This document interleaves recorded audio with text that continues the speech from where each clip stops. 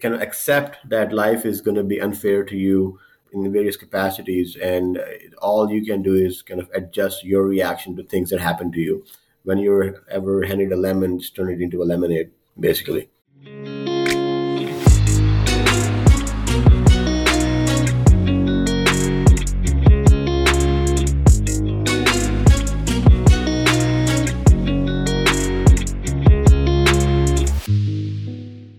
Once upon a time, there were tens of thousands of makers struggling. Every day they built for hours and hours but didn't ship and didn't earn enough income. One day, the No Code Wealth podcast came to help them find a way.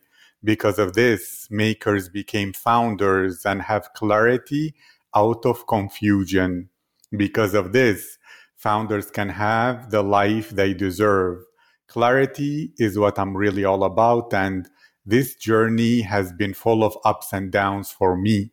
Hello, my name is Abdulaziz, and from being a poor boy born to a single mother in North Africa with no money, no connections, only hard work, persistence, and even more hard work, to a European Ivy League business graduate and an expert on 7 different psychological therapies with a great corporate job.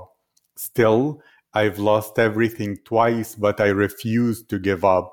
So now I'm rebuilding my life one more time, 1% a day. On this podcast, I'm privileged to interview hundreds of amazing people, from members of the Forbes Technology Council, Google executives, Amazon, Microsoft, LinkedIn C-suite executives, to Fortune 100, to Financial Times reporters and people from Harvard University, Cambridge, Stanford, even from the Vatican Church, congressional candidates, and decorated veterans, or just beginners wishing to make a difference in this world. All are welcome here. And thank you all so much for the support. After all this hard work, this podcast is now ranking highly on Apple in the entrepreneurship category, top 200 in San Francisco, top 100 in Australia, top 100 in Singapore, top 60 in Germany, top 50 in Canada, top 50 in the United Kingdom, and top in many other places. This podcast is really about having clarity conversations, which is what I am known for. Clarity of where you are now, clarity on the right next step to take, clarity out of confusion and hesitation, and clarity of marketing whenever it's necessary. So let's begin. My guest today is Walid Nasser, from a bachelor's degree in computer science at the University of Engineering and Technology, Lahore, to a PhD candidate at the University of Michigan, to an MBA from Yale University.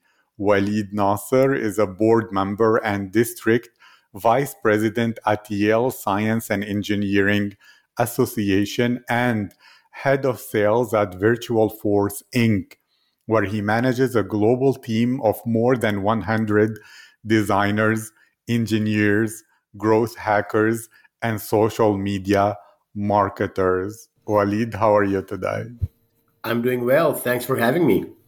I'm really excited, happy, and ready. And I want to begin with this question.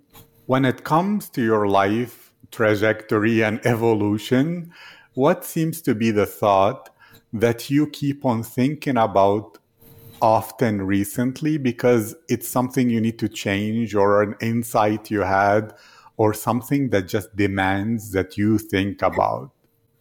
Wow, that's a deep question, Abdulaziz.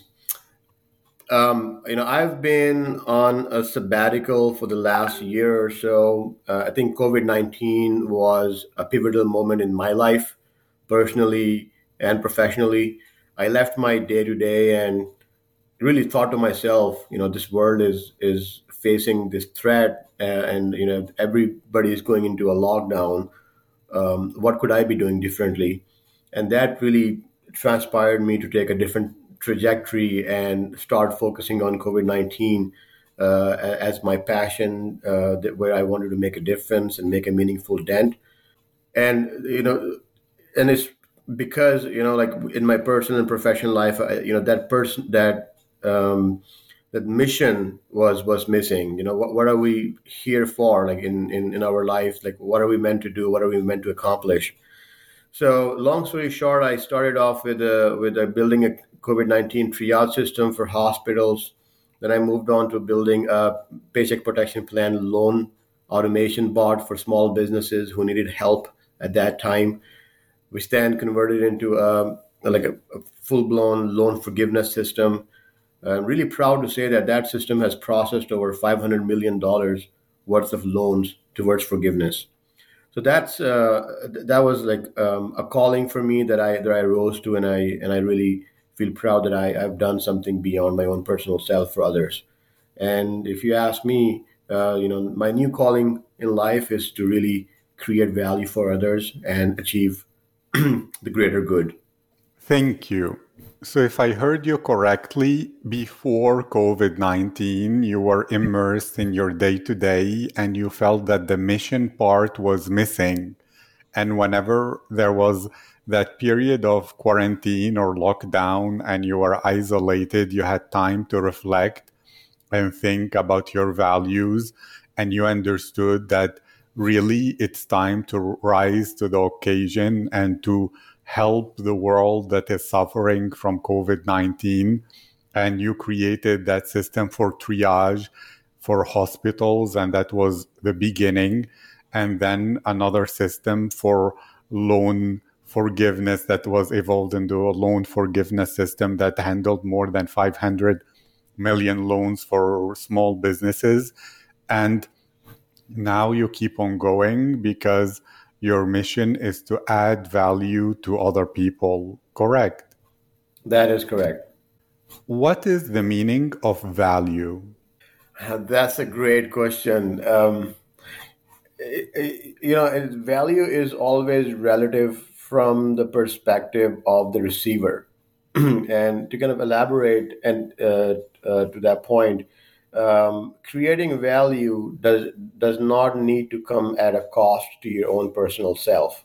And creating value can come from different types of activities as well. Just to give you an example, I used to introduce startups to investors quite a bit because I had a Rolodex built up in that regard, and just paying forward and having that attitude to help people out with whatever they're seeking, and kind of acting as that missing link of sort between whoever needs the help and whoever can help seemed to do the magic. So that I consider as value. So bringing a net positive change in someone's life, in an organization, or collectively as a community. Thank you. So, if I understood you correctly, it's relative. The definition of value is whatever that person is seeking or needing.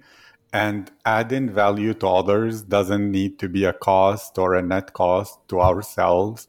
For example, you introducing the founders to investors or whoever in your Rolodex, it doesn't cost you anything, but it adds goodwill to you, to them, to everyone involved, as well as actual help in that new relationship. Did I understand you right? Yeah, absolutely. Thank you. What did you learn throughout your life about how to build the Rolodex that you have built? So I was initially the chief technology officer at the company that I was working at, Virtual Force, and I found myself to be getting involved into these client meetings all the time, doing discovery sessions, scoping out their needs, and assembling teams, and helping with the delivery. Um, so I realized that uh, I was essentially doing sales, but being an engineer, I hated cold calling people. I hated the prospecting side of sales. So I devised a mechanism where I would just continue to create social equity, goodwill, as you put it, for others, in hopes that when the timing is right, when the need is there, when the budgets are available, when the person has the authority to make the decision, they would recognize me as their technology partner and work with me. It took me much longer to create that kind of effect and generate momentum for myself and the organization. But I'm glad because that was much more fulfilling because people coming to you for help is always a better feeling than you knocking on the doors and often getting rejected because the timing or something else is just off in those scenarios. Thank you. So, if I understood you in the right way, you are an engineer and then you were put in a position where you were a salesman, basically prospecting. And that was like one of the salesmen said, facing a daily ocean of rejection. Hmm. And you didn't like it. And therefore, you thought, what could be a better way? And the better way is to build a snowball of adding value and momentum so that the people that you have helped, when they are in the right position and time to seek further help from your company, will come to you when they're ready, rather than you having to go chase down people or whatever. And therefore, your focus is on helping, adding value first, and trusting the process, then that things will come back when the timing is right. Correct? That is absolutely correct. Thank you. And one issue that a lot of thinkers about this would be debating about is, should you add value to everyone, which is noble, but we all have limited resources? Or how do you prioritize relationships? Because the problem is you don't know where anything in the future will come from. It can come from the most unexpected places, but to spread yourself thin when helping people and building a network can also have very serious adverse effects to your timing, to your mental health, to your resources, to your scheduling. And therefore, how do you know which relationships are the ones with the highest potential in order to invest more and more in compared to the others? Or, as you think, the Pareto principle will say, well, anyway, 20% of your relationships will give you 80% of the ROI. So do you have a way to predetermine this? Do I have a way to predetermine this? No, but I do spend a lot of time really thinking how I could add value personally to others. And obviously, we're all limited in our time and resources, and there's only 24 hours in a day, and so like really focusing on how you could be valuable to others and just honing in on those and getting really good at it, I think is the way to go. As far as evaluating which relationships would bear fruit, I think that the Pareto principle obviously applies, but also the mindset needs to be not wanting to get anything in return and just having this paying forward attitude, just like you would show somebody direction on the street. Just because it's like a human to human interaction, and you're just there at that time, and you did a net positive impact at that very instant. I think that's what like really matters. So without really anticipating anything in return, just helping people out of goodwill is a short way of the universe eventually kind of paying you back. It's hard to time when, but I've seen that kind of come through in my career. Thank you. And what gives you this belief that the universe will bring it back in return, and therefore to act out of goodwill towards all and malice towards none is the right way? Because enough people have been jaded, or they expect something which could be reasonable if they don't believe in what they cannot see or understand, and therefore that makes them think the world is full of takers rather than people who are kind and giving. So, what belief do you have, or story, or experience, or role model, mentor who told you something that put into you this trust in the process that is almost elevated to the level of faith? Um, I think it was a course I took with a professor, Zoe Chance, at Yale University, on mastering influence and persuasion. And one of the readings there was Robert Cardini's Principles of Influence and Persuasion. And it's like five principles. I'm forgetting, like, all five, but yeah, it's one of them is like social proof, being available, asking, when you need to ask for help, like not being afraid of asking, um, and being available and so on. So like, so we did a number of exercises there during the course, and I literally saw those social experiments kind of bearing results that you would think are counterintuitive otherwise. And then it's putting those principles to practice, and then seeing those results firsthand in the business world. Yeah, I think if I were to tie where that stems from, it would be Robert Cialdini's book called Principles of Influence and Persuasion. Thank you. Yes. You mean reciprocity. That's Yes, exactly, exactly. Yep, the yep. one from him. And then to ask you a bit more about your story. You had a journey from Lahore to Yale. How did it go? And do you feel that it was in some ways destiny, that it wasn't really all planned, but some good lucky events or goodwill returning back or whatever that created this journey?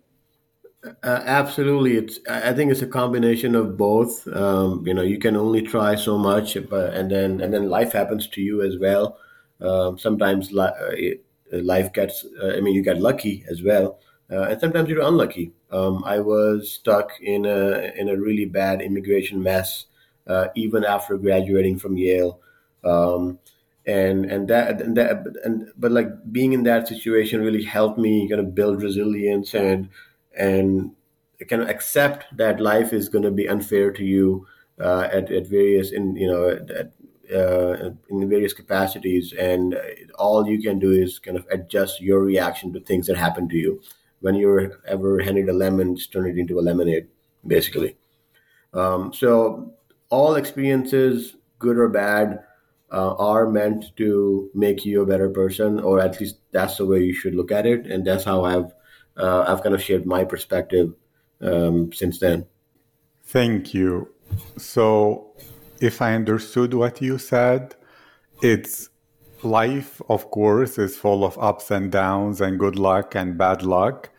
And that what happens in life, it doesn't happen to us, but it happens for us in order to become stronger, more resilient, better people, and to build character. And after graduating from Yale, you still were involved in an immigration mess, and it was stressful and hard, but also it built you up and it built your character and resilience. And therefore, it's not about being frustrated at what happens, it's about changing our attitude so that our mindset is a mindset that is empowering rather than depressing. Did I get that right? Absolutely.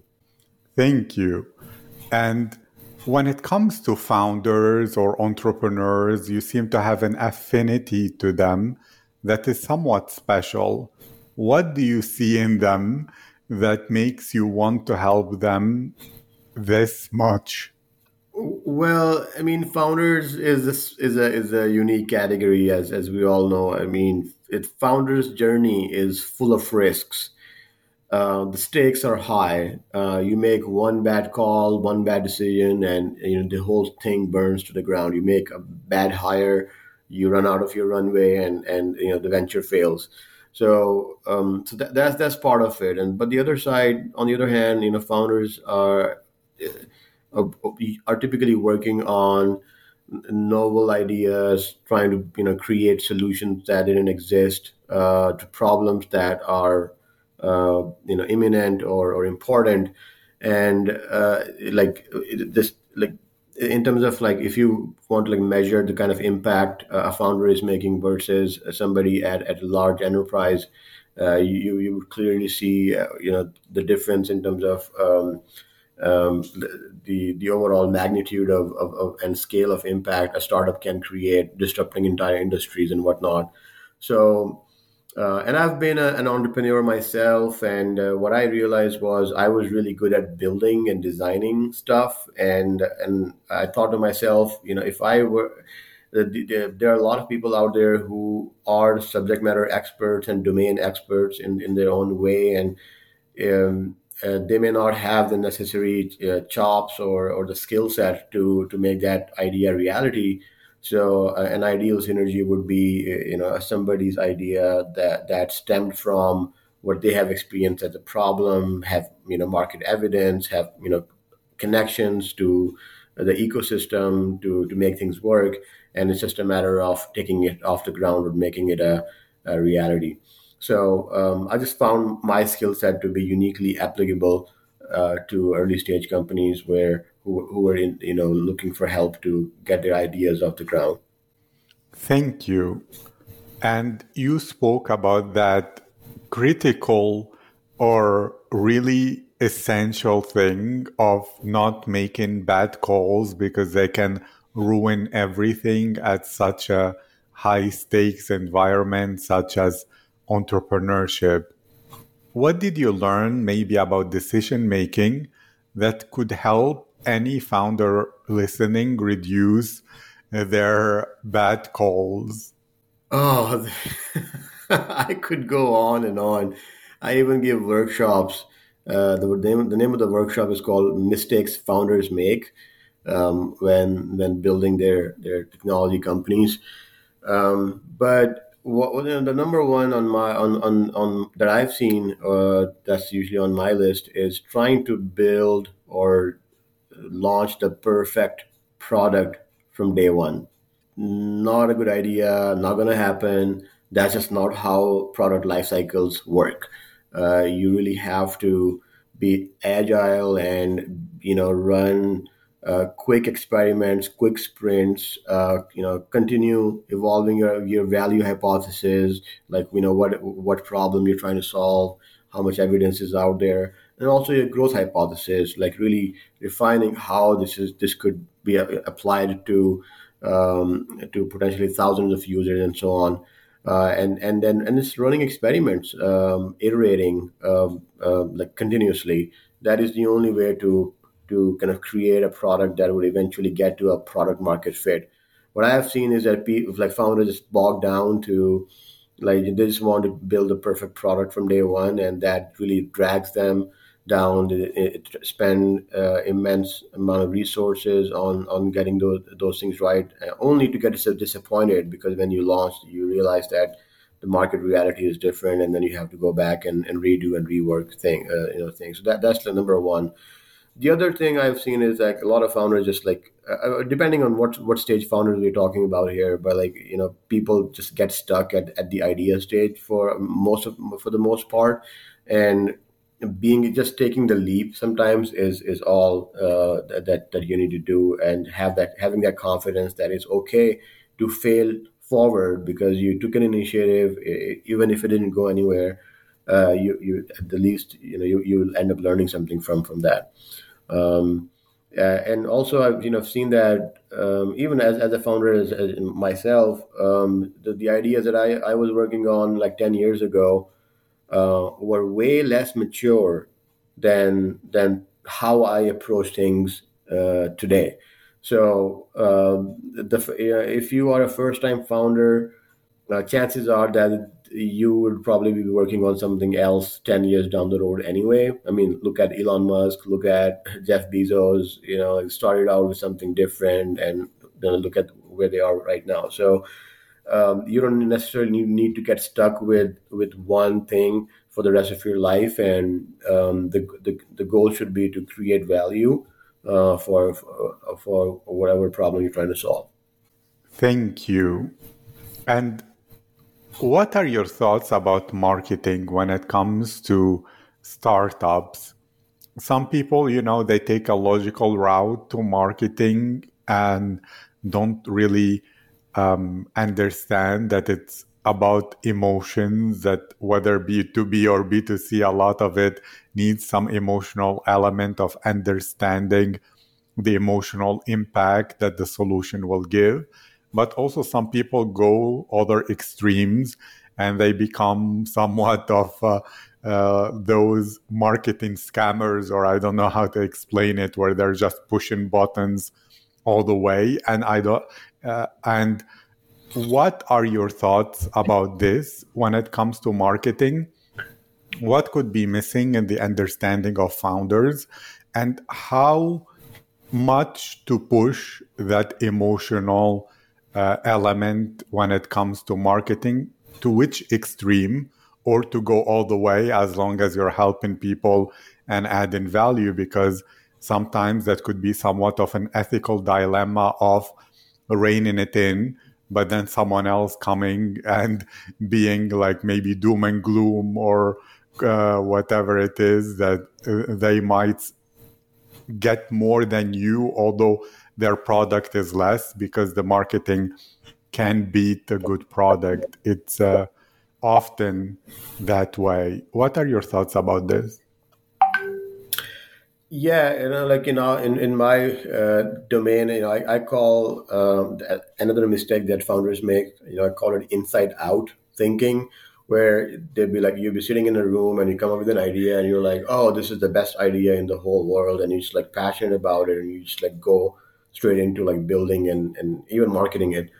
The outside in approach is, well, keeping your emotions and your opinions, your own personal opinions, out of the equation, and really make the end user or the end customer the center of the universe, and then work backwards.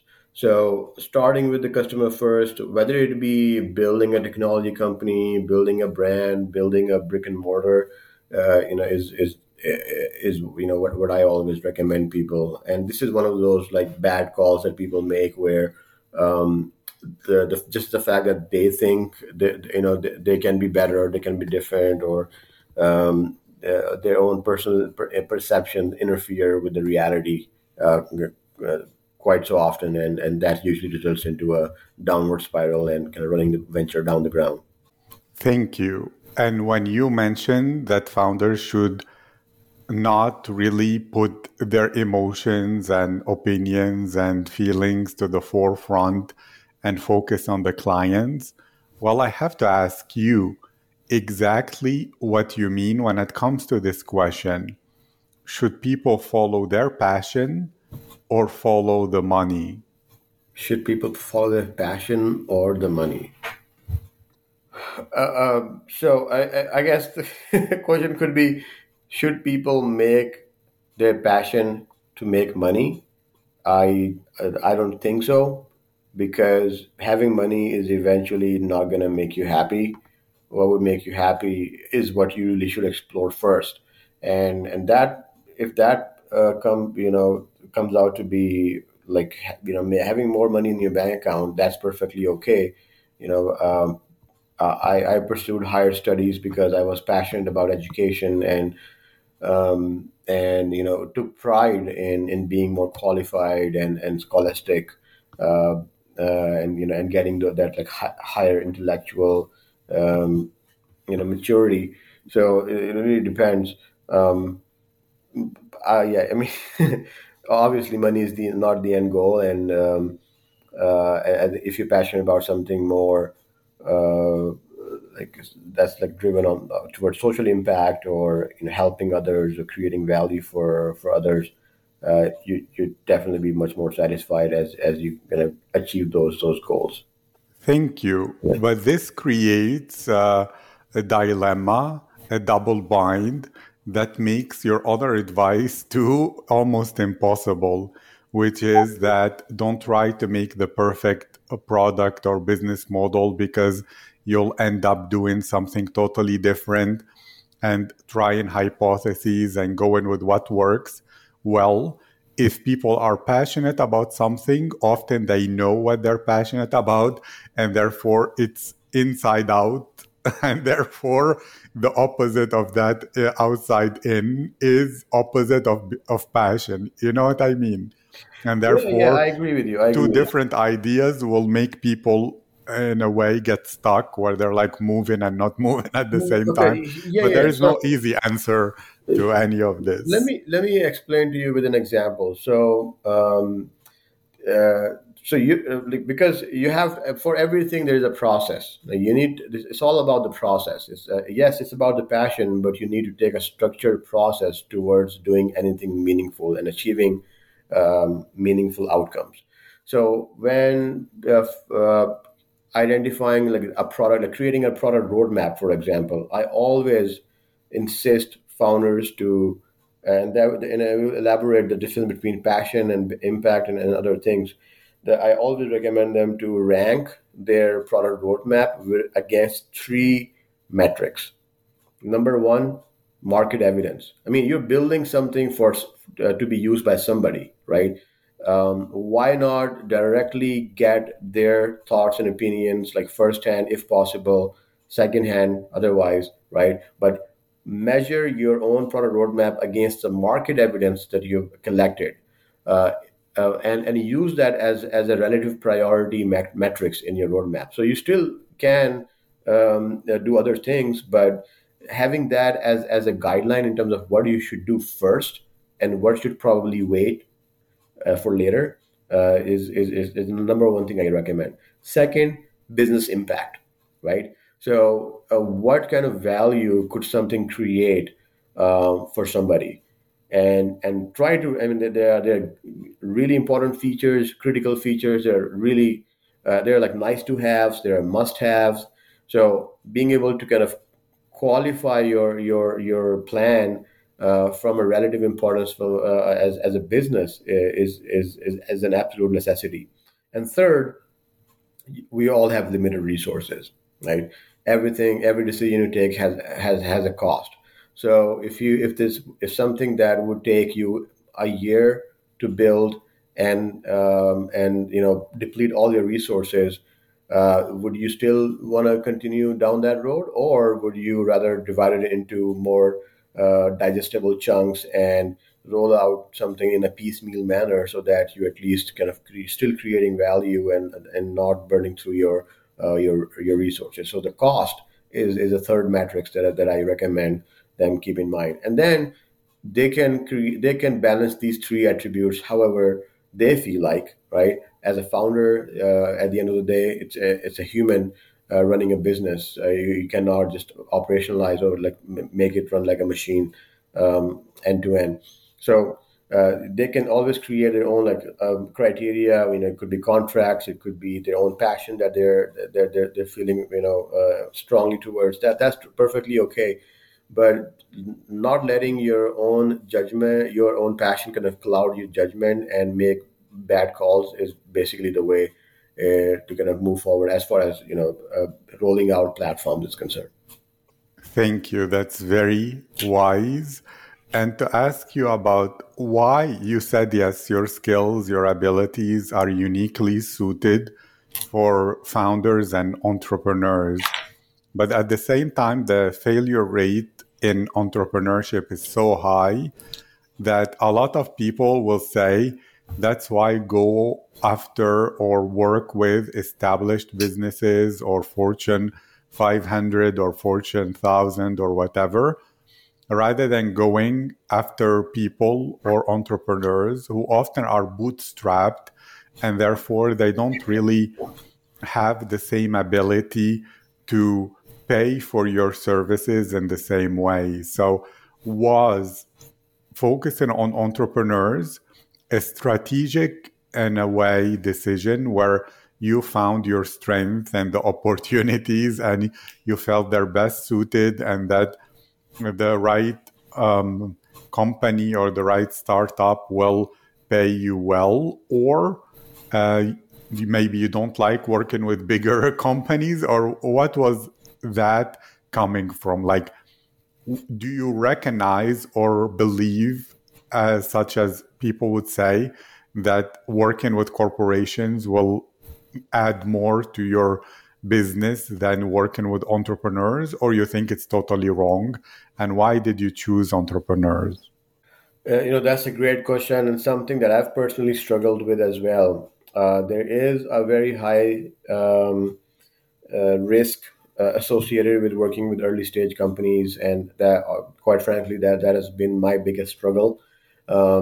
But the rewards are there too. Of the ones that do become successful, they become so successful and grow so rapidly that they cover the rest of the costs and um, the downside, if you will, that you experience from failing in other ventures. There is no right and wrong way, in my opinion. It's just that I happen to be very entrepreneur minded, and I just thought that in order, I mean, I personally haven't found anything that I would want to pick up as my sole focus for the next 5-10 years. So I was like, okay, well, what is the next best scenario for me? And it came down to just like collaborating, coming in as a tech co-founder with other startups and kind of and making your bets. Um, the corporates are a different beast, and you can definitely go after corporates too, and it can be a hybrid approach. Working with entrepreneurs, you can slowly transcend towards building with larger enterprises and kind of grow business that way.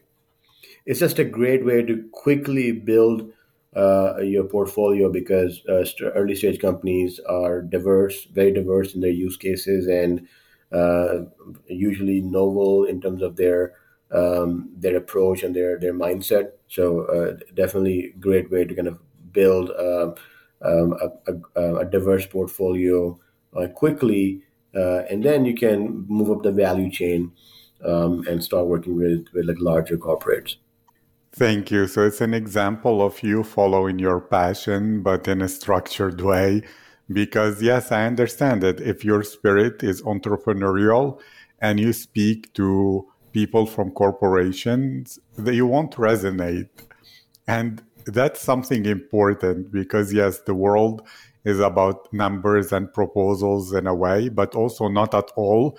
Because if they don't feel you understand them, because your soul or your spirit or your mindset doesn't resonate, but it's more suited for entrepreneurs, then it's like you're trying to play chess in a place where everyone is playing checkers. It's not, you're just in the wrong place and you can be best suited for something else. I don't know what is your comment on this, as well as I'm sure many people are curious about your business, what you do.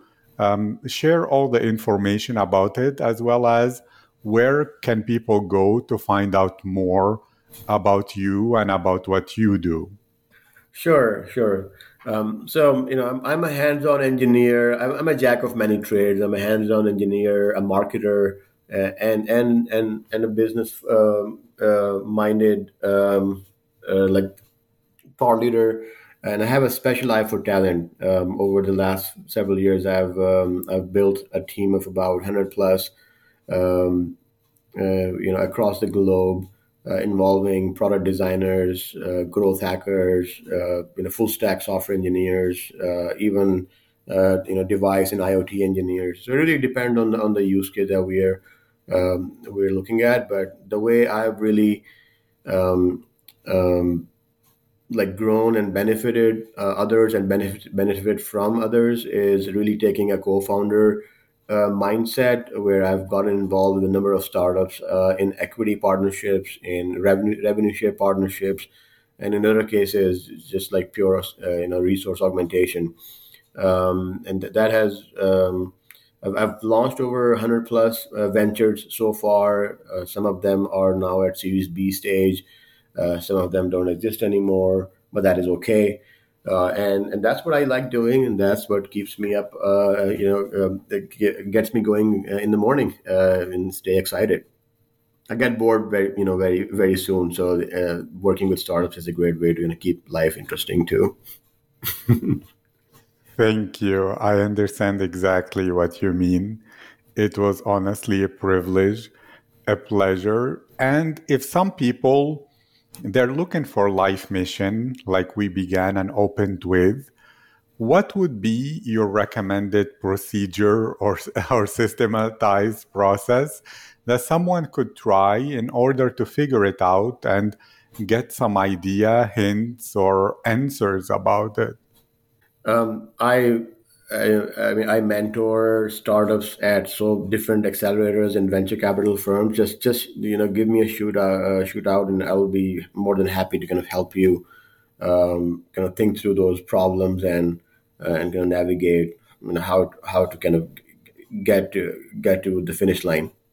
Thank you so much, Walid. It was an honor, a privilege, and a pleasure. And I wish you a great day. Thank you so much for having me, Abdulaziz.